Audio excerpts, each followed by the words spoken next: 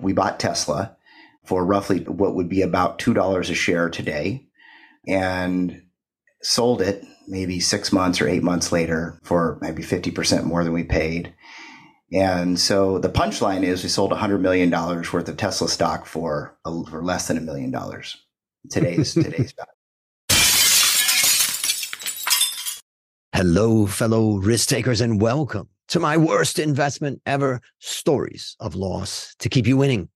In our community, we know that to win in investing, you must take risk, but to win big, you've got to reduce it. Ladies and gentlemen, I'm on a mission to help 1 million people reduce risk in their lives. And thank you for joining that mission today. Fellow risk takers, this is your worst podcast host, Andrew Stotz from A Stotz Academy. And I'm here with featured guest, Jeremy Deal. Jeremy, are you ready to join the mission? I'm ready. Thanks for having me. I'm looking forward to talking to you. And you and I, just had a really fun conversation talking on many topics. And so I'm really looking forward. But let me introduce you to the audience. So Jeremy manages the Survivor and Thriver Fund, a private investment partnership for high net worth families globally. The fund makes multi-year investments in companies with substantial unrecognized earnings potential. Fund investment criteria are rooted in 4 basic tenets around business quality. Take a minute and tell us about the unique value you're bringing to this wonderful world. So the fund, I guess I could start with a little bit of the history. We launched in late 2011, and the idea was we started looking at microcaps that were really blown out after the great financial crisis. 2011 was just a terrible year in general for the market, maybe one of the most volatile outside of the GFC. And so when we launched at the very end of the year, you could do a screen and there were just tons and tons of small companies that were trading for less than cash or nets, very, very low multiples. And initially we thought, well, let's not only invest in here, but look for activist opportunities. And so the initial investments were mostly smaller cap companies trading cheap. And that was really the only criteria, hoping they would re-rate. And the activist stuff went down the path a little bit, but realized over the course of a couple of years that the better opportunity was just in owning the right companies and not necessarily, the return on time or the return on brain damage was just not there for activism. So I was kind of set that aside and, started buying smaller, generally lower quality, cheap companies. And as they re-rated, selling them and looking for more things to do. So that was probably the first, let's call it 2 years of the fund. Mm. And, when you think about that, that sounds to me like it's building a portfolio of just many, because I have a friend of mine that's a client in the US, and I was going to see him and bringing some of my model from Thailand and Asia. And he's like, I know your model. It's screening out all of these cheap stocks and they all look like crap for a reason. And I said, yes, that's right. And then when you buy them all, they eventually go up. Is that what you're doing? Well, I think that's how we started, because I think initially that's how I started, because initially, there was this tendency, I think like a lot of value investors, we just know how to look at the balance sheet and the income statement, look at the 10K, and things like management quality or where a business is heading or a big shift in technology, for example, it's just not part of the equation. So at least in developed markets, absent a great financial crisis, what we started realizing was that when markets normalize, things are a lot more efficiently traded than maybe in other parts of the world.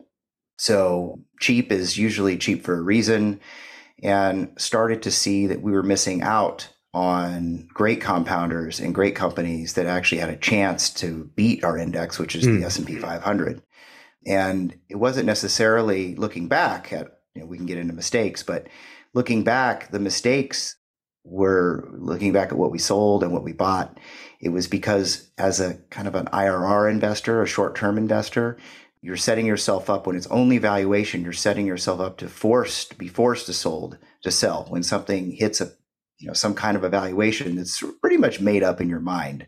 And some investors say, well, that's what the company would sell for if it was if there was a private transaction, but there is no private transaction. I mean, that's just not the way it works. So unless the company is actually going to be sold. So we evolved the strategy after making many mistakes of really missing out and understanding over time that businesses that were cheap for a reason.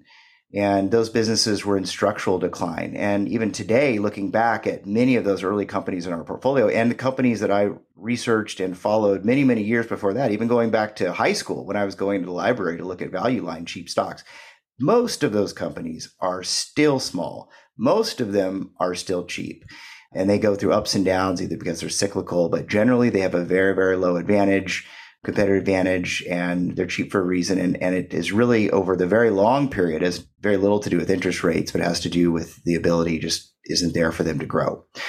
So we looked at what companies would we like to own and how do we think about those companies? So the ideal company is a company we can buy and develop some kind of an insight into why it could be much, much bigger in the future.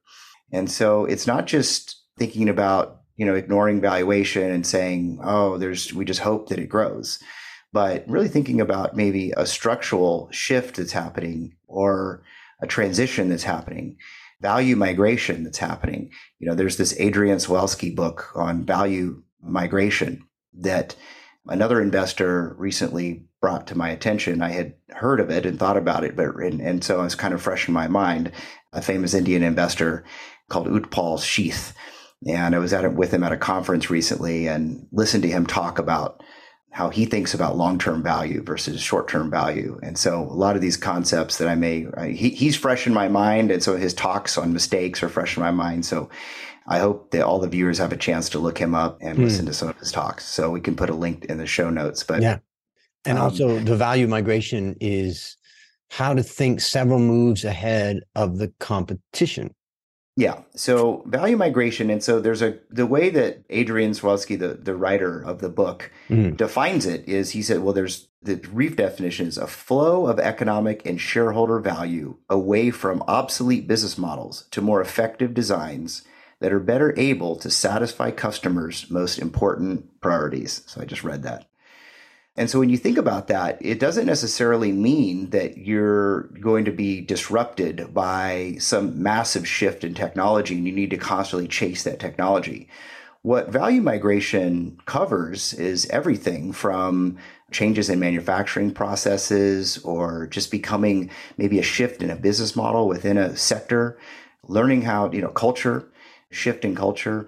And so for example, you could think about maybe a transition that Nike's going through from selling shoes to retailers to a direct-to-consumer model, or the shift that maybe Autodesk went through from selling licenses to like a SaaS model, the $30+ billion value that was unlocked through that transition. So value migration is it's really about where value is seen and closing that gap. So there's obviously really famous big examples of that, and there's all very, very small examples of that as well. But it's really about the customer and following the customer and what is most beneficial to the customer. So it could be, for example, the transition in music that happened from having to go to buy a CD to being able to press a button and listen to music on Spotify or YouTube.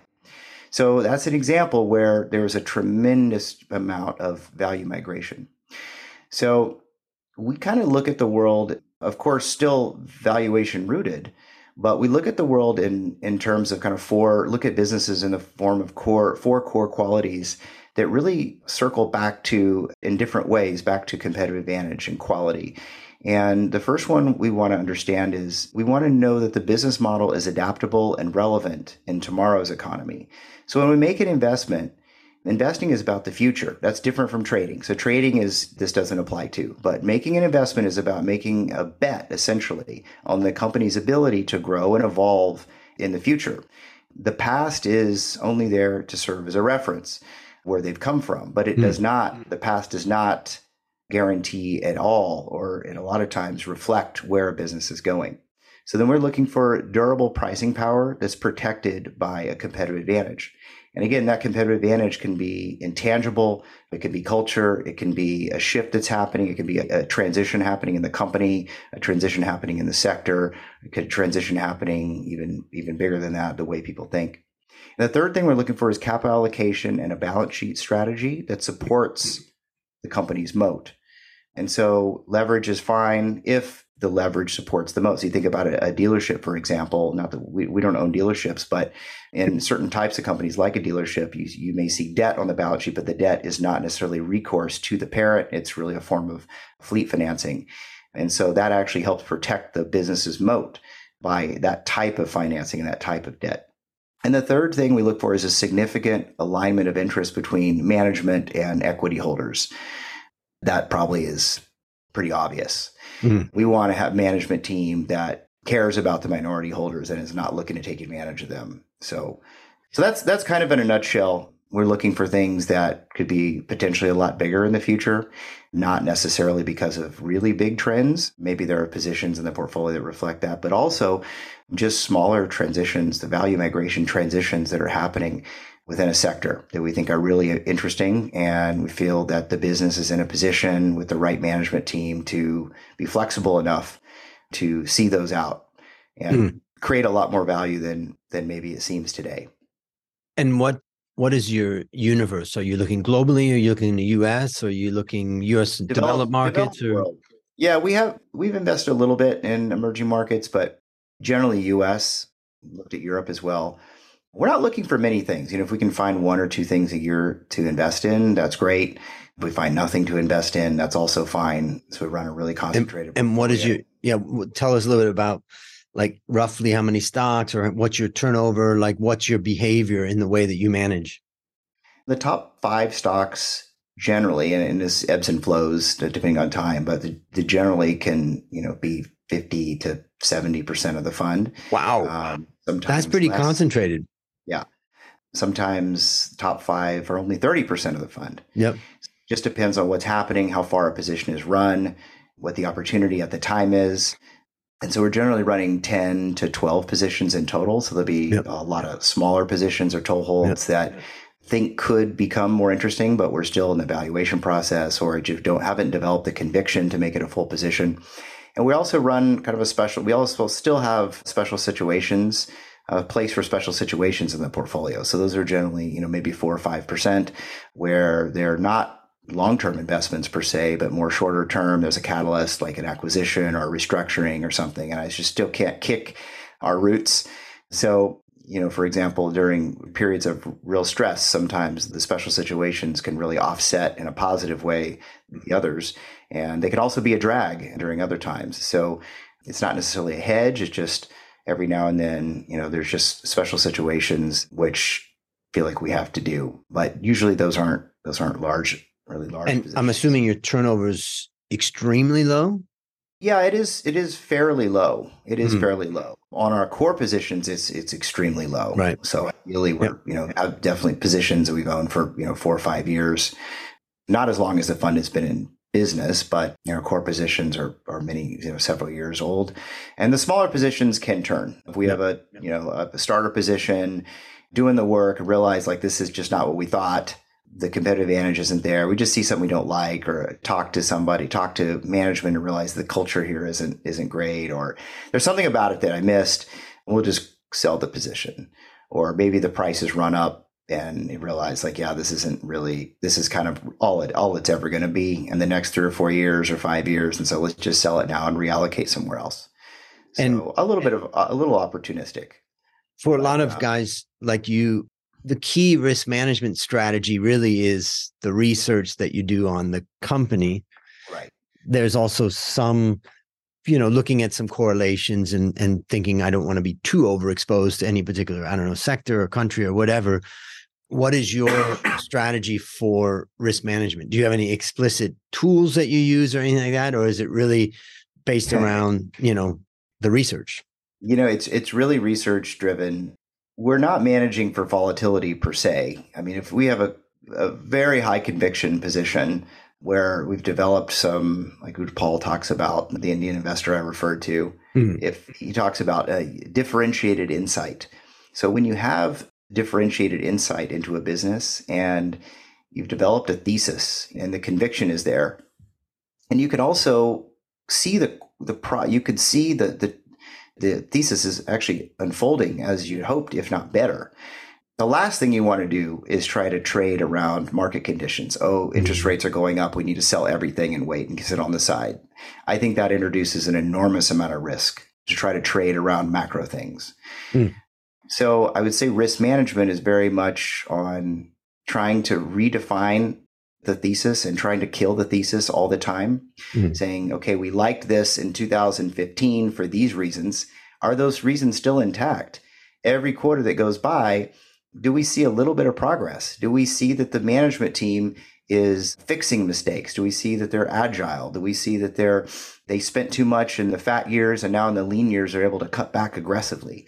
We like that. We want to see the evolution. We want to see the flexibility, the resilience of the management team. So what we wouldn't do is if they have a bad quarter or even a bad, 2 or 3 quarters, we wouldn't just sell the position if we think that things are still going in the right way. And the ultimate upside is multiples more than what we paid. So it is difficult because it requires holding on when others can't hold. And it requires being willing to underperform sometimes for long periods of time.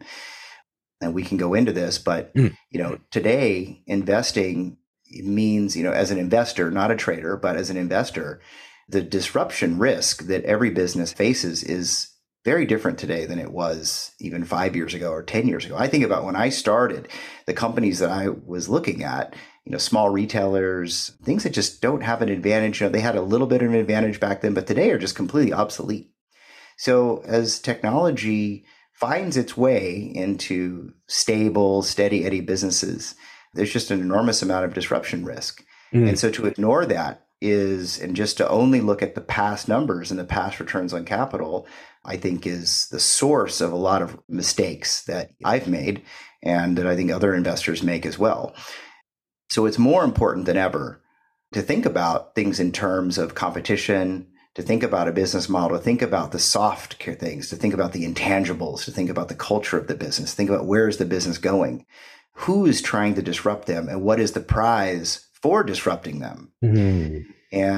And trying to have your finger on the pulse of the value migration, because there's constantly value migrating in and out of a business and a sector and an ecosystem. So that's, I think, more important to understand that and the root of that versus just saying, hey, I bought this I paid too much for this and now I'm selling it for a loss and I'm moving on. Because when you don't learn from the root of the mistake, you're doomed to fail and you're doomed to repeat it. And repeating it over and over, I think, has the really long-term effects that compound. Again, going back to what Utpal talked about in his talk on mistakes, the compounding effect of mistakes is quite dramatic. And not in the sense of, constantly selling for a loss per se, but in the fact that you're not learning. So you can't evolve and you can't move forward. So when your framework for valuation or framework on what is value investing is just purely on price, you're always at a disadvantage because you're not able to hold the business through its evolution. So it's interesting because when we started talking before we turned on the recorder, we went for a while. And now we're talking and there's so much stuff, coming out. I just want to, reiterate some of it to the listeners and the viewers. We're talking about these 4 core, basic tenets or 4 qualities. Number 1, you were saying adaptable and relevant for tomorrow's economy. Number 2, durable pricing power, protected by some sort of competitive advantage. Number 3, capital allocation and balance sheet strategy, meaning it could be debt, that's fine, as long as it supports the moat. And 4 was the significant alignment of interest between management and equity holders. And when you're talking about Utpal, you're talking about Utpal Sheth, Shethh. Yes. Am I correct? Yes. Okay. Just a phenomenal investor that I had recently had the opportunity to meet at a conference. Yes. And I see he spoke at CFA Society in India. Yes. And I've spoken at that many different places in India on the mistakes that I've learned, and the lessons I've learned from all these mistakes. So that's been fun. But we're going to run out of time. And I just want to have you bring in a couple of, rather than telling the story so much, let's just review some of your thoughts about the mistakes that you've seen, that you've heard, that you've been thinking about. And then after that, we'll wrap up. And I think we may have to do this again and go through some more details. Yeah, I'd love to. Yeah, yep. Sure. So the mistake I wanted to talk about, and again, going back to what Utpal said in his talk on mistakes, this was, funny enough, is very similar to the kind of the notes that I had on this before even meeting him last week, was that, mistakes don't show up generally over time. They show up, people forget about them. So looking back, we think about mistakes, though, in terms of I lost money, or, I should have bought that and I didn't and it went down, or I bought that and I didn't and it went up. And so one of the biggest mistakes I made was earlier in my career. So 2012, we bought Tesla for roughly what would be about $2 a share today, and sold it maybe 6 months or 8 months later for maybe 50% more than we paid. And so the punchline is we sold $100 million worth of Tesla stock for less than $1 million, today's value. And so I want to go back to kind of what I learned from that and why I bought it in the first place. And I bought it in the first place at the high level. I know we're running out of time, but I bought it in the first place because there was a period in 2012 where I thought that if you looked at the OEM contracts, I thought it was a value investment. It was nobody believed that Elon could achieve anything, and that's fine. And I think that people were right to be skeptical. Who would have known that what could be achieved was achieved? I'm not saying that. But you could buy it for roughly the present value of the OEM contracts that they had to supply drivetrains, at least in my view. I looked at, the market cap at the time versus what, a typical valuation would be for a tier one auto supplier. And you basically had a business that was trading at a discount to that at the time. It didn't have necessarily traditional earnings, but it was easy to see that, okay, this is how much the business will earn from supplying these contracts. But I didn't have a real differentiated, what Utpal calls a differentiated insight. And I didn't understand what Reid Hoffman talks about of the value of choosing bad competition as a business. So I didn't understand just how bad the competition was for Tesla and for looking at next generation platform cars. The next generation of the platform of cars, the electrification of cars, the connected car. So not just about stamping out electric cars as just another version of a car, but the technology, the software behind it, et cetera, the demand for EVs as it would go forward. And I misunderstood or didn't even think about Elon as a leader, his ability to raise capital when things got bad, when things got hairy, the ability for him to inspire people to continue believing in him, to convincing consumers to continue buying, even though the product was, kind of mediocre to low quality in the beginning, it was falling apart. All that was differentiated insight that it would have taken to hold the company to where it is today. And so Reid Hoffman talks about bad competition, and these are, the competition, they were operating in an industry where the mindset of the industry had pretty much died. There was no innovation. It had been consolidated decades before, and it was just sort of a dead industry. And that insight, or that combination of insights between the culture of the business, Elon's ability to raise money, Elon's ability to inspire people, just wasn't even on my radar. So I sold it because it looked too expensive. But the real root of the mistake was not thinking about the business in the bigger picture, not looking at the business for what it was. And now when I go back and read the letters, now with hindsight, I think about, God, what an enormous mistake. So I want to try to learn from that. I've made many mistakes where I sold and lost money for the firm. And those are kind of plain vanilla. But the magnitude of what was lost and what was missed out in the early days of Tesla are the root of that is really, I think, the most important. And look, one of our investors asked, would you have been able to hold all this time?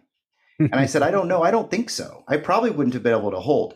But I guarantee that if I would have had, the better the insight I would have had into the business, the unique insight, the differentiated insight, the more conviction that I would have been able to have if I would have thought along that path, the longer I could have been able to hold as that value started to reflect the much greater opportunity that was in front of the business and not behind the business. So maybe you would have only had the guts to sell it for 70 million, not 100 million. Yeah.